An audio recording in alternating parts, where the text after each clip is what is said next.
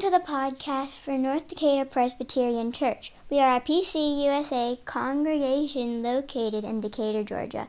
You can find out more about the church, our service to the community, and our great education programs for children like me and youth and adults at ndpc.org. You can also follow us on Facebook. If you're in the Atlanta area, we hope you'll come join us in person. Okay, that's it. On to this week's scripture and sermon. Our scripture today comes from Matthew. Do I know what our scripture is today? I do. Matthew 28, verses 16 through 20. Then the 11 disciples went to Galilee, to the mountain where Jesus had told them to go. When they saw him, they worshipped him, but some doubted. Then Jesus came to them and said, "All authority in heaven and on earth has been given to me. Therefore go and make disciples of all nations, baptizing them in the name of the Father and of the Son and of the Holy Spirit, and teaching them to obey everything I have commanded you. And surely I am with you always, to the very end of the age." This is the word of the Lord. Today is Trinity Sunday. It celebrates not an event like most of our religious holidays, but a doctrine. A doctrine that made me cry. Let me explain.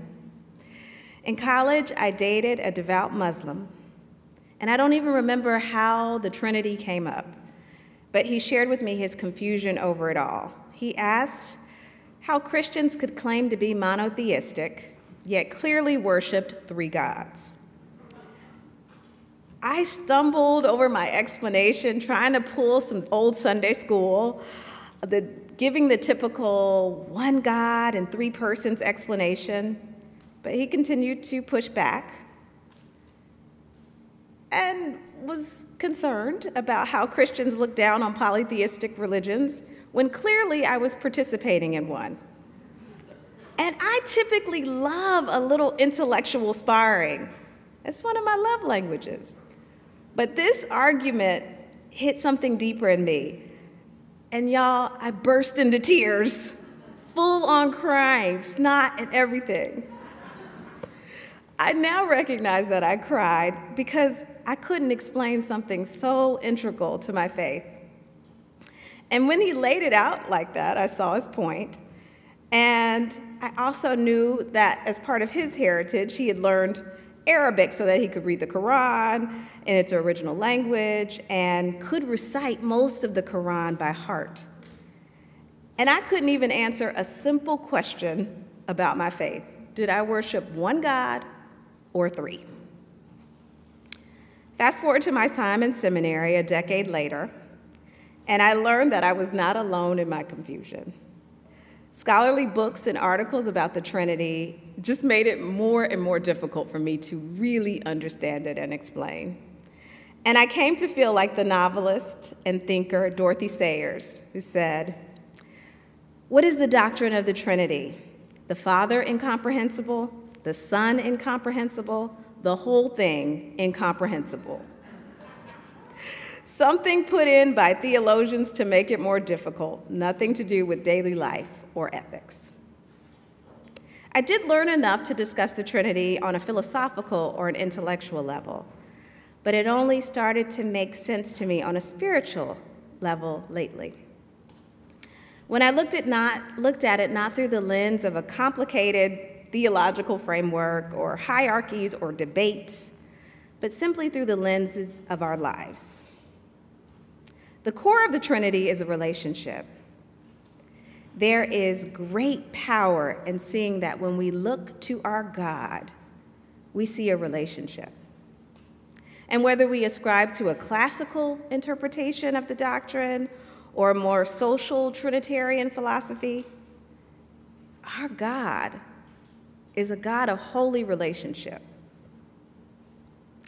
And relationships are difficult to explain, difficult to put into language.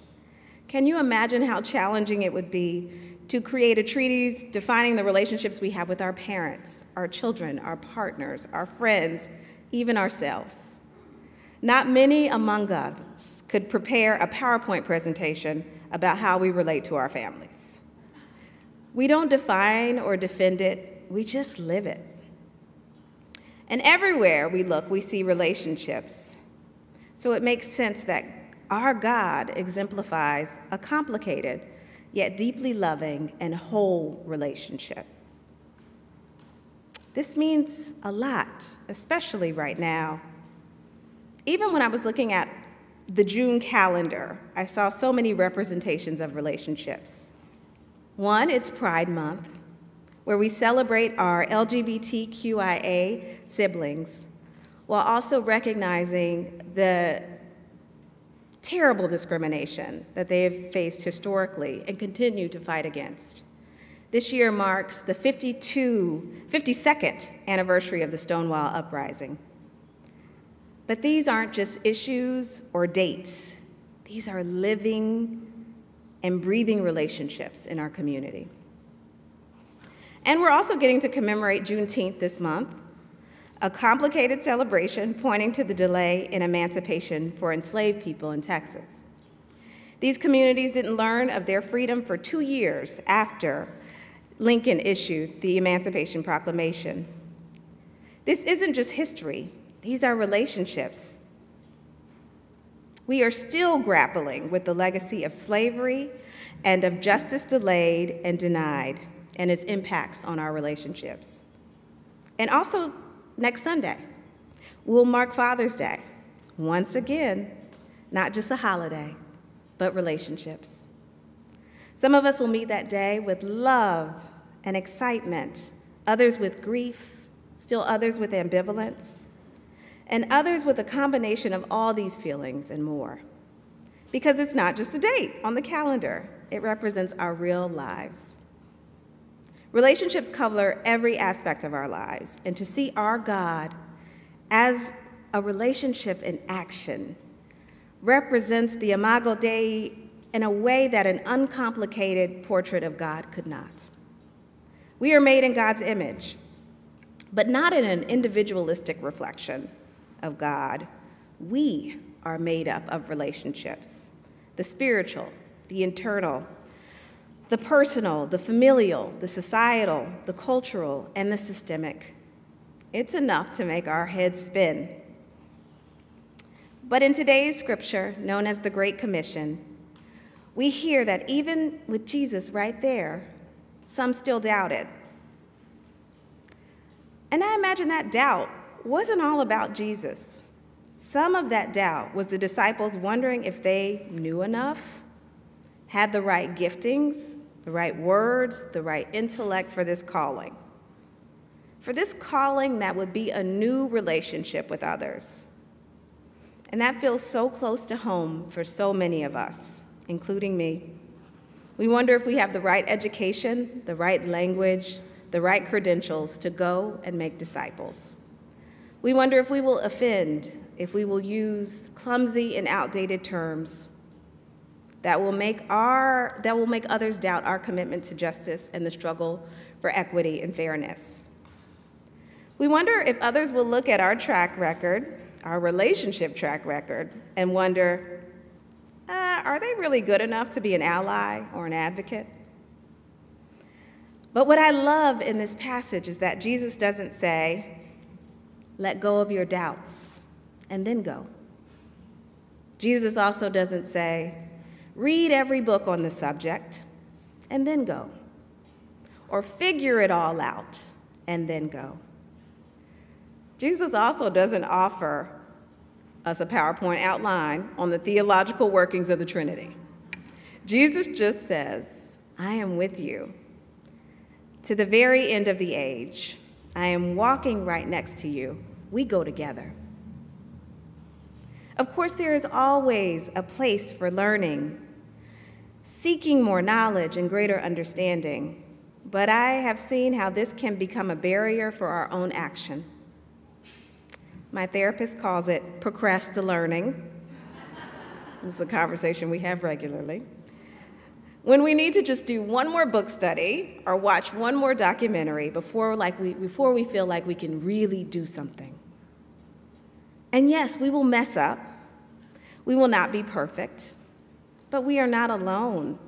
We hear Jesus saying, we have a relational God, a God whose very being is community, guiding us along the way into making the world a more beloved community, a world that looks more like God. Scholar Will Gaffney invites us to try on new language for the Trinity, beyond the traditional language of Father, Son, and the Holy Spirit. Language that is informed by the expansive pictures of God in our Scripture. Language beyond our binaries that may stir us up and help us think of our relationship with the Trinity in new ways. Some of them include sovereign, savior, and shelter, author, word, and translator, parent, partner, and friend, majesty, mercy, and mystery, creator, Christ, and compassion, potter, vessel, and holy fire, life, liberation, and love. But no matter how we think of the Trinity on this Trinity Sunday, may we look to our God of relationship and know that we are not alone. May we see in God that we are enough to be a disciple and to encourage deeper discipleship in others. The Great Commission has too often been used as justification for conquering and oppression and destruction, but we are called into something different. To truly look at how our faith calls us into relationships that are richer and deeper and more communal and more in line with life and liberation and love. Amen.